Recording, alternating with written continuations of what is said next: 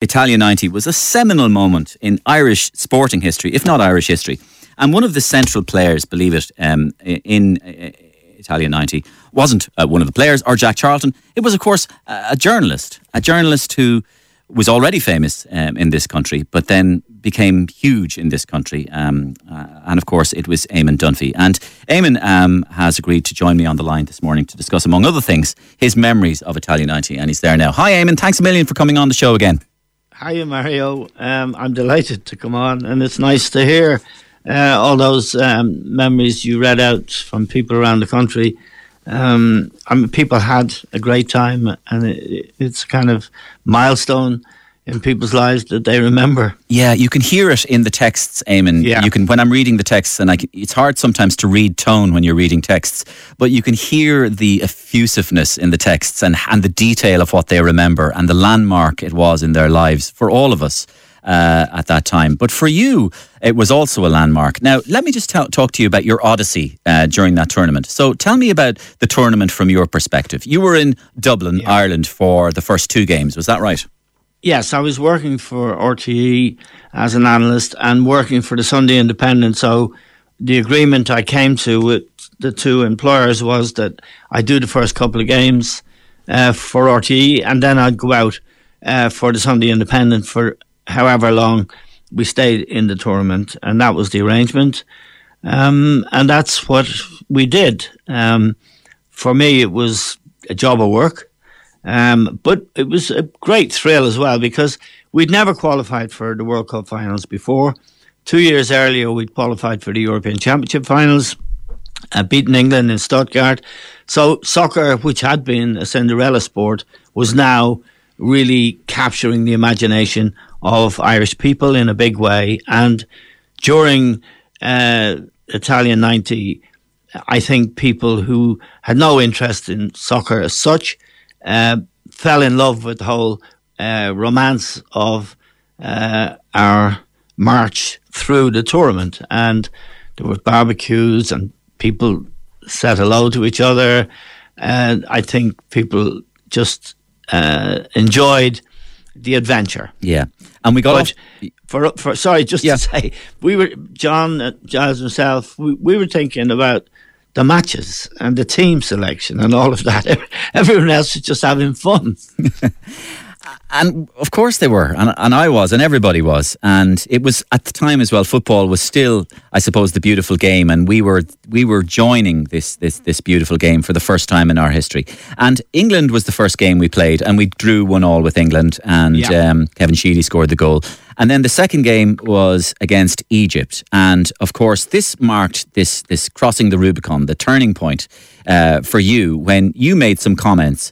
About the performance after the Egyptian game. Now, back then, Eamon, there was no social media. There was no Twitter. God.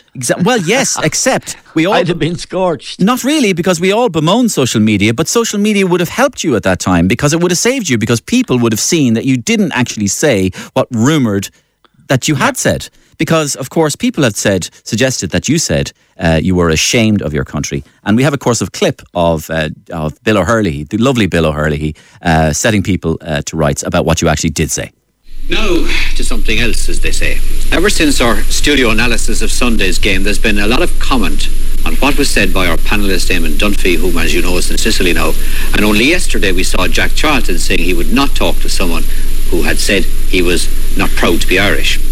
We could only surmise that Jack was told that Eamon had said this. It is not true, of course. Eamon did not say that. We'll show you in a moment just exactly what he did say. But before we do, let me say that we want this controversy to come to an end so that we can all concentrate on the team and on supporting them in the World Cup. So, what did Eamon really say? Here it is. Eamon. I felt embarrassed for soccer, embarrassed for the country, embarrassed for all the good players, for our great tradition in soccer. This has nothing to do with the players who played today. That's a good side. I feel embarrassed and ashamed of that performance. Would you go as strongly as that about it? John never goes as strongly as me on anything, but I'm thinking of men like him, Tommy Eglinton, all the great players we produced, Peter Farrells, the great football, the Liam Brady's, the Ronnie Whelans, the David O'Leary's. This is a great football, and countries produce players and go out and play that rubbish. And the way people had it, it was as if you fecked your pen across the table and knocked Bill O'Hurley's eye out, Eamon, for all that was worth. I just dropped the pen. It was a very emotional day for me because for the first time ever, it was a Sunday. The GAA cancelled all their games. They had set up television screens in their clubs. The whole country was watching the game I loved so much. And the performance was dire. Jack had still refused to play Ronnie Whelan. Ronnie was captain of the Liverpool team that won the league in 1990. The last time Liverpool won the league, we're celebrating the 30 years, it was that summer. And Ronnie had captained that team, and Jack wouldn't play him. It was madness. And we were playing that old Route 1 stuff, and Egypt embarrassed us. I think the game was an embarrassment for everybody. Unfortunately, there were an awful lot of people in Italy or who weren't watching the match on television who thought I said I was ashamed to be Irish. What I said was whoever sent the team out to play like that, which was Jack, should be ashamed of themselves because it was a betrayal of the tradition of Irish soccer as I saw it. Exactly. And then after that, all this brouhaha and controversy erupted, and you went to Italy. Yeah, I went to Italy because that was what I'd been scheduled to do for the Sunday Independent. I went to Jack's press conference. Now, to be fair to Jack, and indeed to other people, I think the idea that I'd said I was ashamed to be Irish had got out ahead of me, and that's what they believed. And they responded accordingly. It was a rough time, and some of it was a misunderstanding, but really the country was in fiesta, Mario. They didn't want rigorous analysis. And of course, I felt that was what we should be doing. So it was tricky. I mean, Colm Tóibín was working for the Sunday Independent. Angus Fanning, God rest him, who was very, very supportive, as were RTE at the time.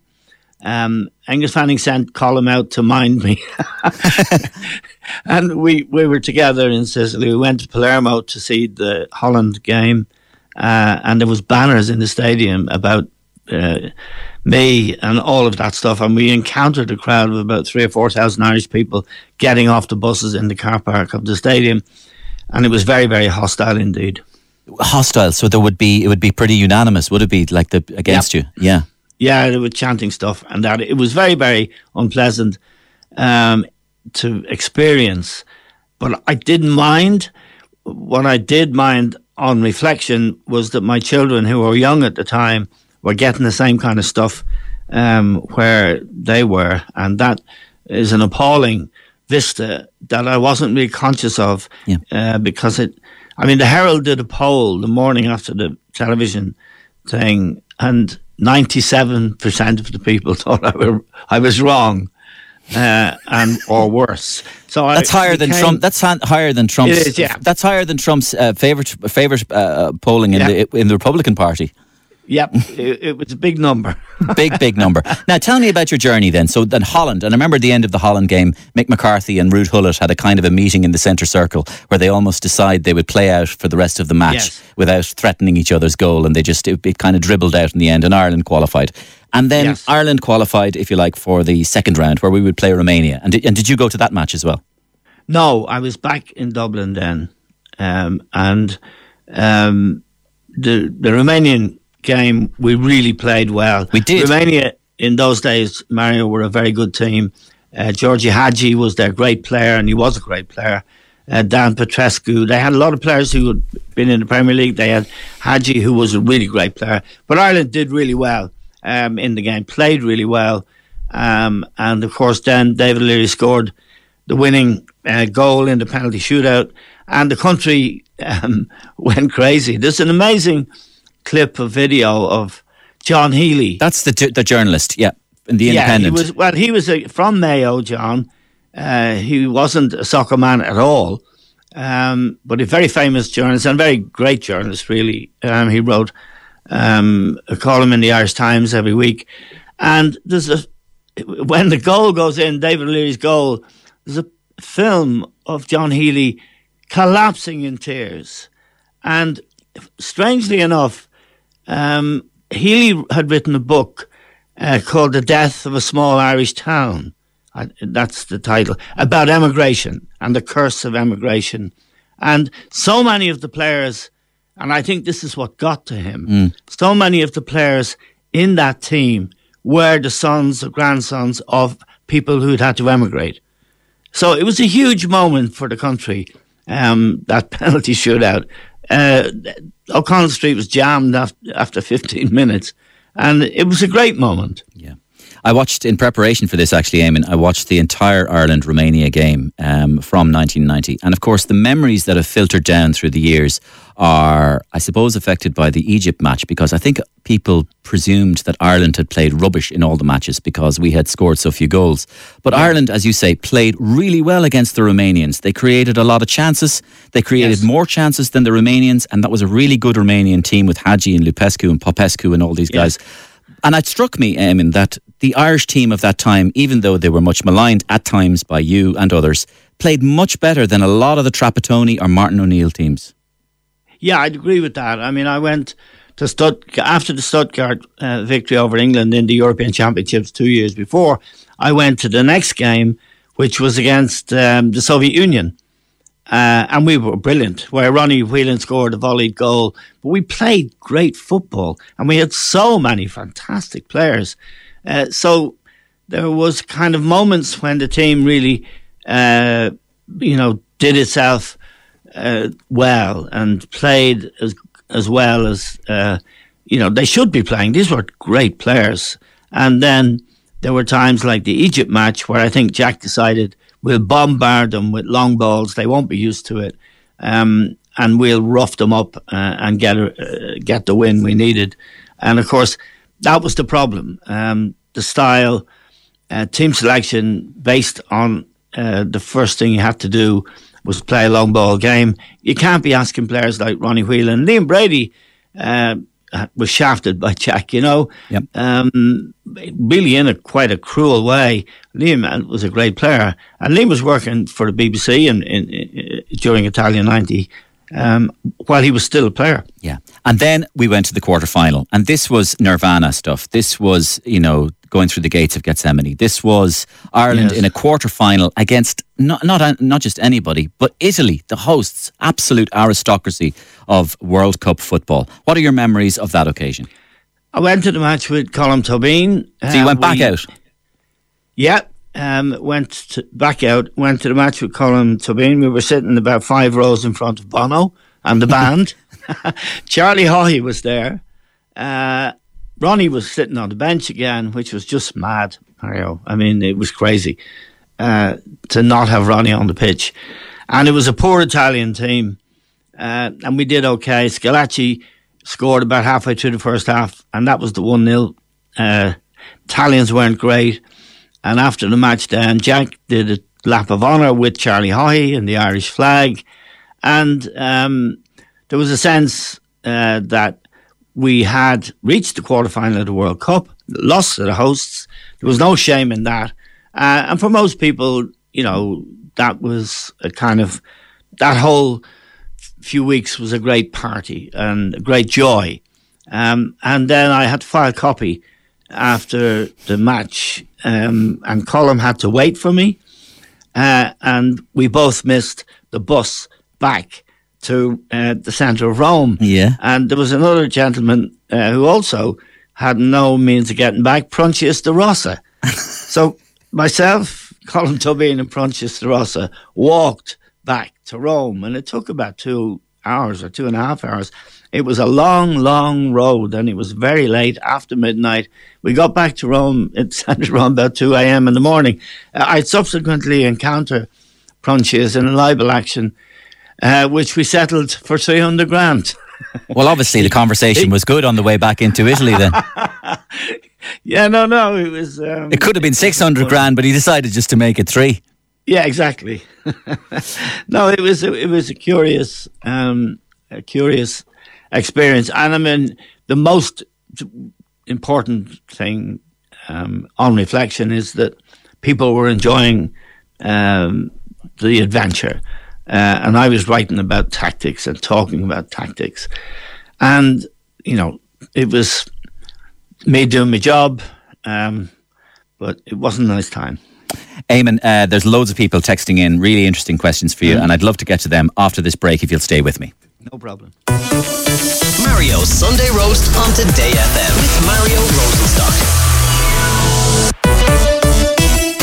Today FM's Pamela Joyce. On Sundays, we like to give you a little history lesson in the form of Blast from the Past, where we take a look at things that happened on this day many, many moons ago. Big day in 1498. Yeah, with all the boys going down around the Cape of Good Hope. The Nina, Santa Maria, the Pinta. Yeah. Those places. I mean, they're boats, but okay. They're Today FM's Pamela Joyce. Sunday afternoon from 1 on Today FM.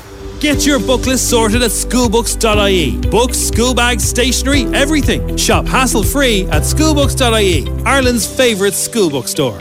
Weekly Wonders at Dunn Stores. A whole week's worth of value just for you. This week we have family packs of Weetabix for just €4. Coca-Cola 20 pack and Coke Zero and Diet Coke 24 pack, only €11 each. Nestle 8 and 9 packs of Kit Kat and Toffee Crisp, half price. And O'Donnell's Crisp Sharing Pack, half price at just €1.27. And with their grocery voucher, you save an additional €10 on every €50 you spend. Weekly Wonders every week at Dunn Stores. Always better value. Terms and conditions apply. Minimum spend required. Forward.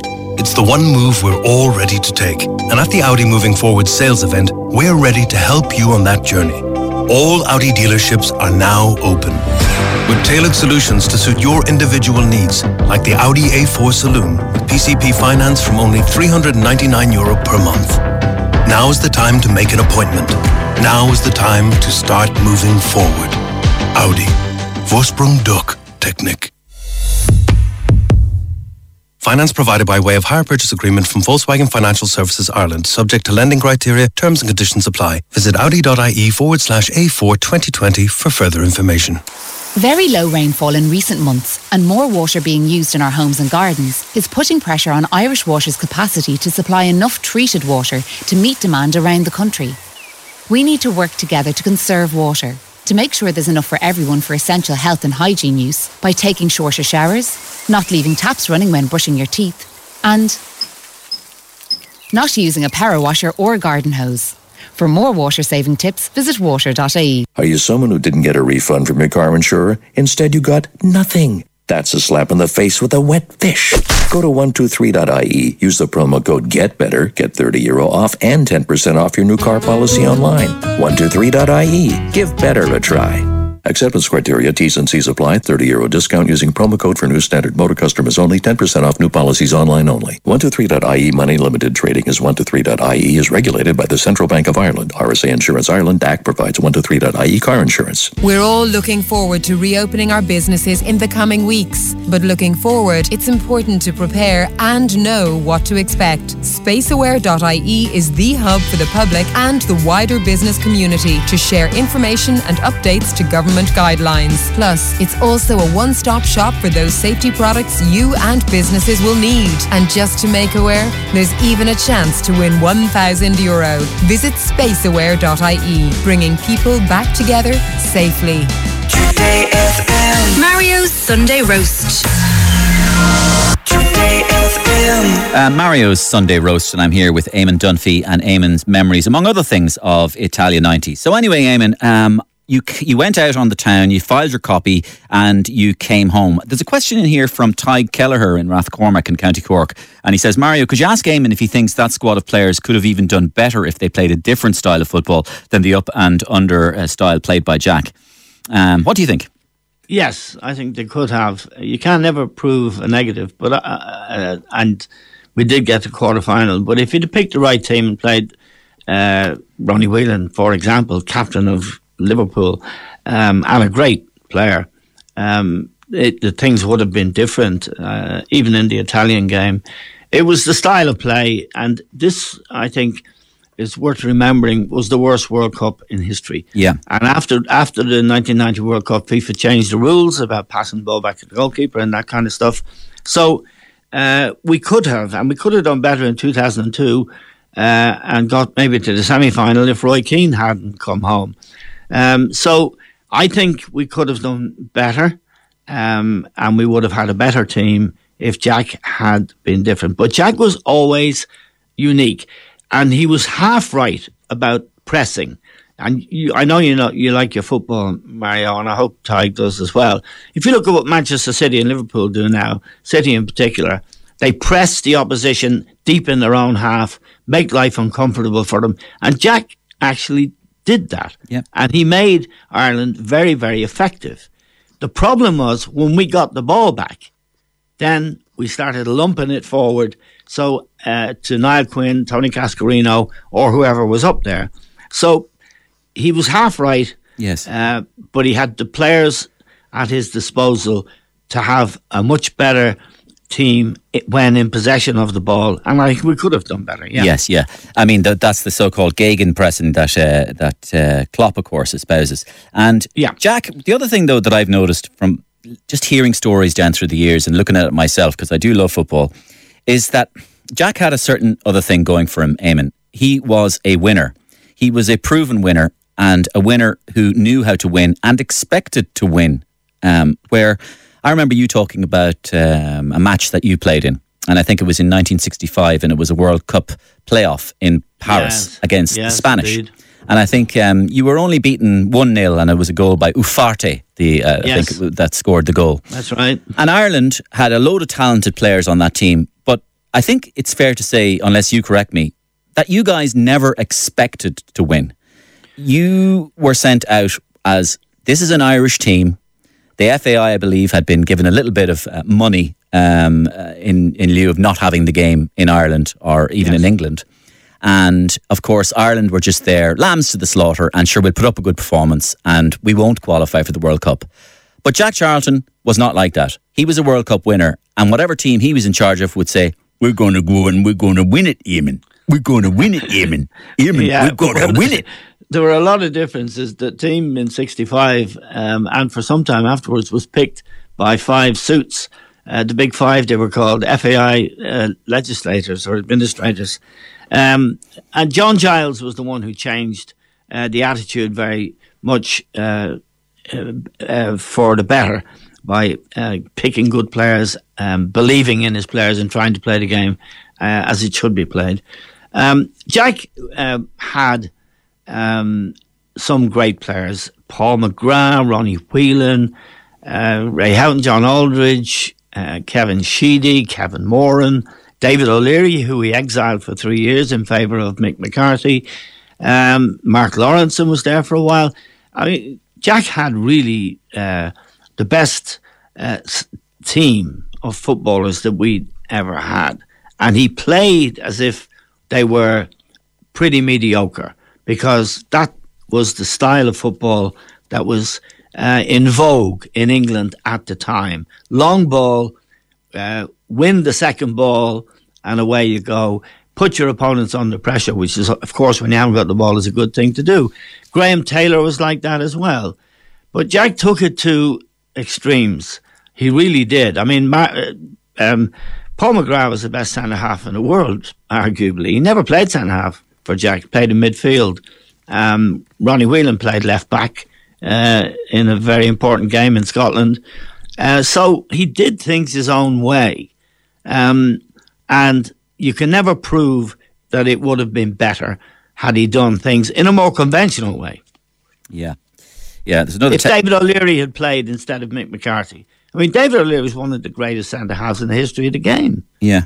And he was exiled for 3 years. Yeah, after the Icelandic tournament, yeah. Another texting, Eamon, changing subject. How did you celebrate Liverpool's title win, if indeed you did celebrate it? Were you happy that Liverpool have won? And do you think they can win continuous titles under Klopp? Yes, to all of those questions. I think they were brilliant. I had a glass of wine. I was thrilled for Klopp and for the players and for the city of Liverpool and the club. I think it's a very special club. There's a great sense of community there. There's no prawn sandwiches around Anfield. It's the people in the ground, on the cop, are Liverpudlians. I think it's a working class club. Its roots are very much in the community. And I think Klopp is a very good coach, very charismatic, and I think his relationship with his players and his relationship with the city of Liverpool are very important and real. And I think they will go on. They must go on now and win more titles and get back and win the Champions League again to prove that they belong in the pantheon of great Liverpool sides of the past. I think he's as far away from what Eamon Dunphy might describe as a spoofer. Would you agree? I think he's a very passionate, very intelligent, passionate man. There's a great profile of him in the Sunday Times this morning, which I read, going back to his time as a player and as a coach for Mainz, a small German club. And of course, he was the head coach at Dortmund as well. He won the Bundesliga twice with Dortmund. He's a fascinating man, and he's in his prime. And I expect him to win a lot more. And I expect him to stay at Liverpool. Great. I'm going to change subject again. Let me see. Oh, yes. Somebody asks, what's the best book you have read recently? The best book I've read recently. 'Cause I know you're a voracious reader. I am. I read a book about Trump called Fire and Fury. Oh, yeah. By a guy called Michael Wolff. Yep. Who was a kind of hanger-on around the White House. He was part of the Trump entourage, and there's some pretty colourful characters in it. I thought that was a very gripping book. I'm reading John Bolton's book, The Room Where It Happened, at the moment. He's another disaffected former Trump. Can I suggest one to you? Yes, please. Trumpocalypse by David Frum.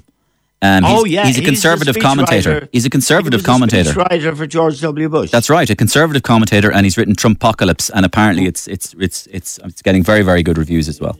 Yeah, I will read it. There'll be a lot of books. I just hope he doesn't get re-elected, Mario. I don't think we could take it. Yeah, on that subject, I really enjoy your podcast, The Stand, and I urge listeners to get out and have a listen to it. Because you cover everything. You cover Brexit, you cover the COVID crisis, you cover the COVID crisis from different countries' perspectives, like Sweden or different countries like that.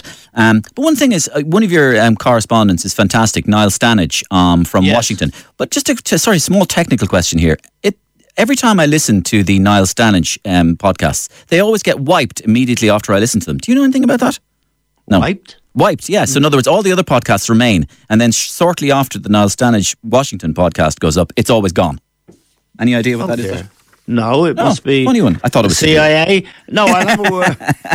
I'll have a word with our communications experts. We want it to be up there. Yeah, it disappears. You mean it's not up there the next day? No, it's like after I listen to it, it disappears. Maybe it's just me, but it's happened over and over again, and all the other podcasts remain.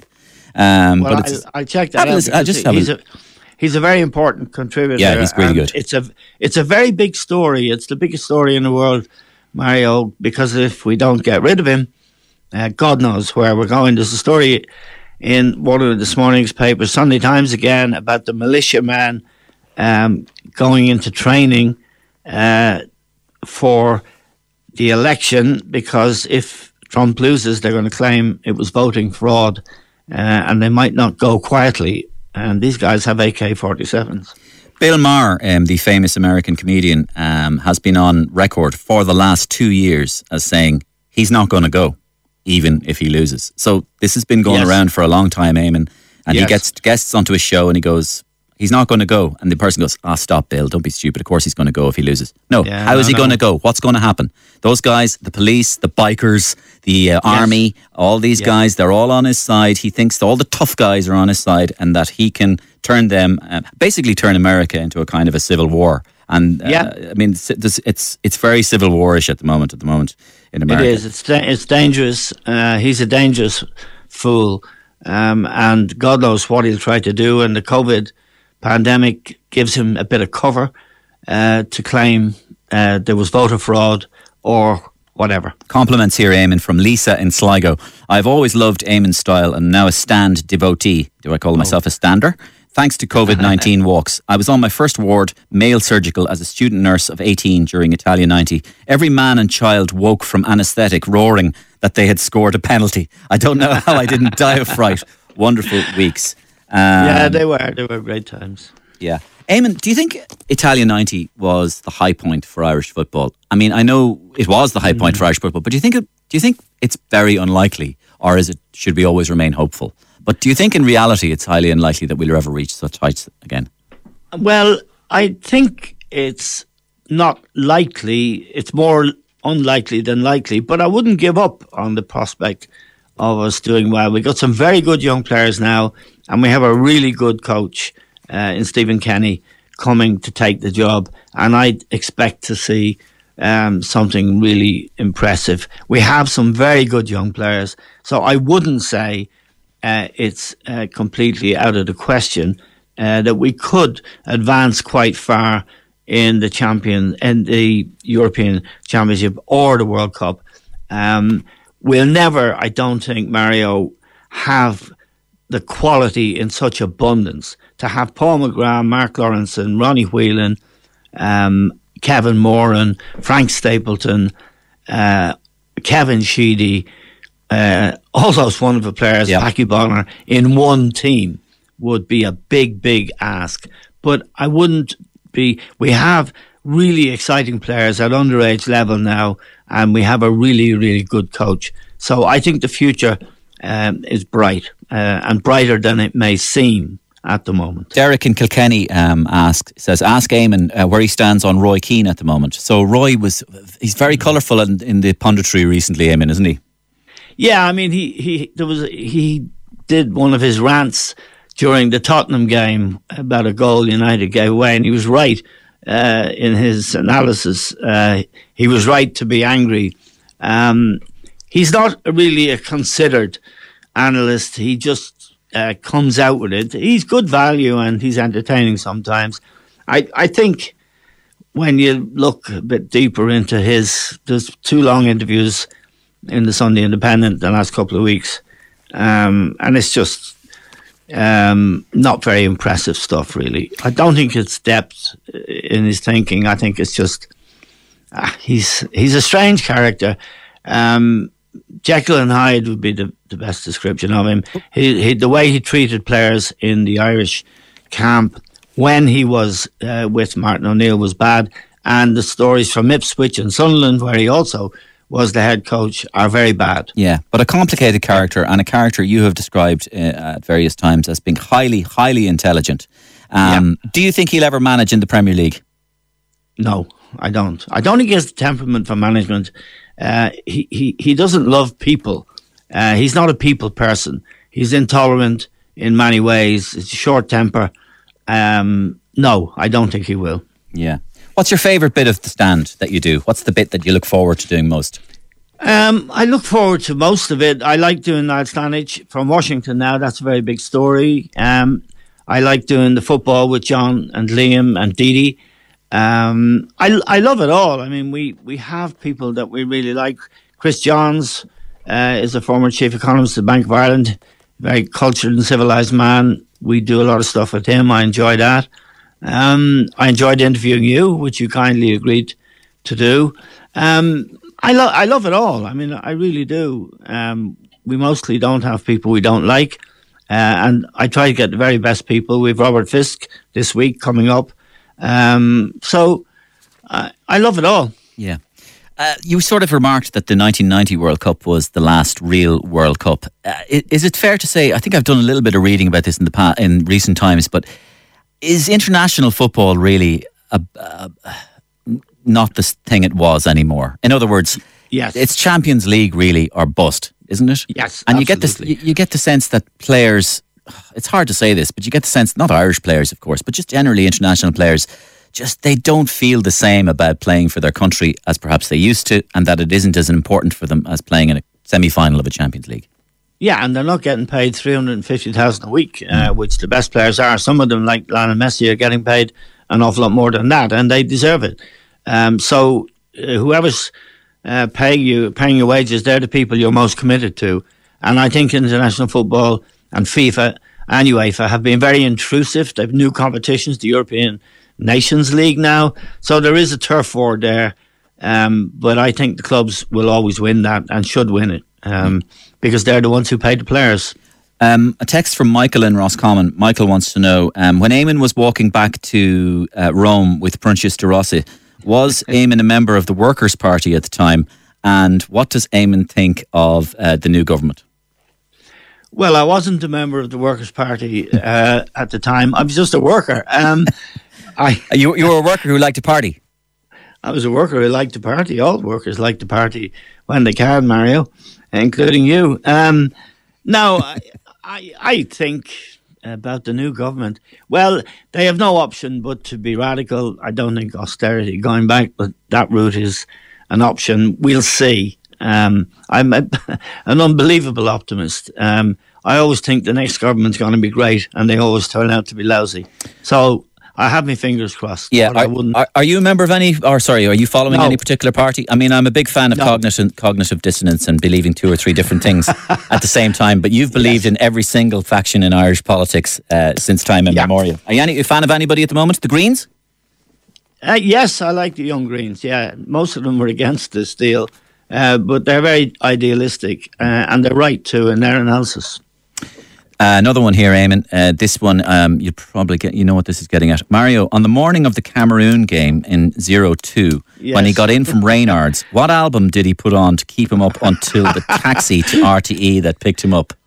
It wasn't the Cameroon game, it was Japan versus Russia. I played a Dylan album. I played them all. You played all the Dylan albums? Yeah. That's over 30 studio albums. Yes. No, I can't remember precisely which one it was. I heard a rumor. It's this, the way you generate urban myths. I heard a rumor that you got a lift back to your house on a fire engine. No, not true. Not true. No. Have you ever been on a fire engine? No. Would you like to be on a fire engine? Not particularly. No. Okay. Let me see what else. Oh yeah, you've talked about the government. So. And you're a fan of the Young Greens, and yes. Okay. Actually, do you know what, Eamon? I've nearly exhausted every single topic, and you're still dying and ready to go. But I think I've pretty much come to the end of it now. Okay. Well, loads of compliments, but no, you're welcome. Loads of compliments for you, by the way, about the stand.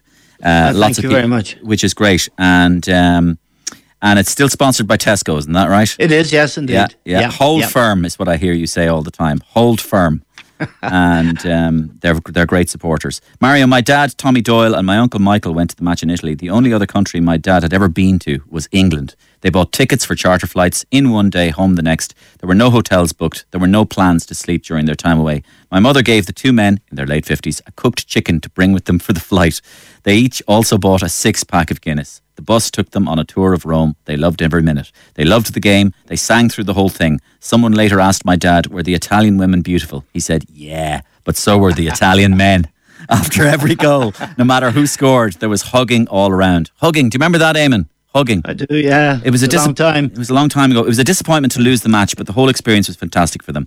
The men never failed. Yeah. The men never failed to bring up the trip whenever they could in conversation, and that's from Frida and Skerries. And Eamon, there's another one from Shane in Killester, and or from Brian Quinn actually, and he says, Eamon, I've always admired, respected, and generally liked you. I love how you spoke your truth and always showed balls.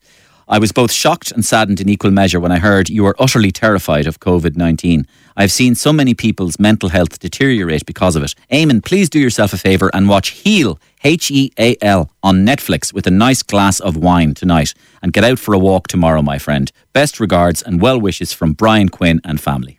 That's nice. Okay, that's very nice, yeah, and thank you very much. It's called... And I'll try and catch up on Heal. Yeah, it's called Heal, H-E-A-L. Eamon, listen, once more, thanks very much for joining me on Mario's Sunday Roast. As I always say, and I'm sickened to the teeth of saying, you were my first ever interview on Mario's Sunday Roast, and that was 2 years ago, and I'm delighted to hear you still doing so well and the podcast doing so fantastically well. And thank you very much for tolerating me and answering as many questions as you could today. It's my pleasure always, Mario. Anytime. And best to Jane as well. Bye-bye. Cheers. Bye. Bye. Mario's Sunday Roast on Today FM with Mario Rosenstock.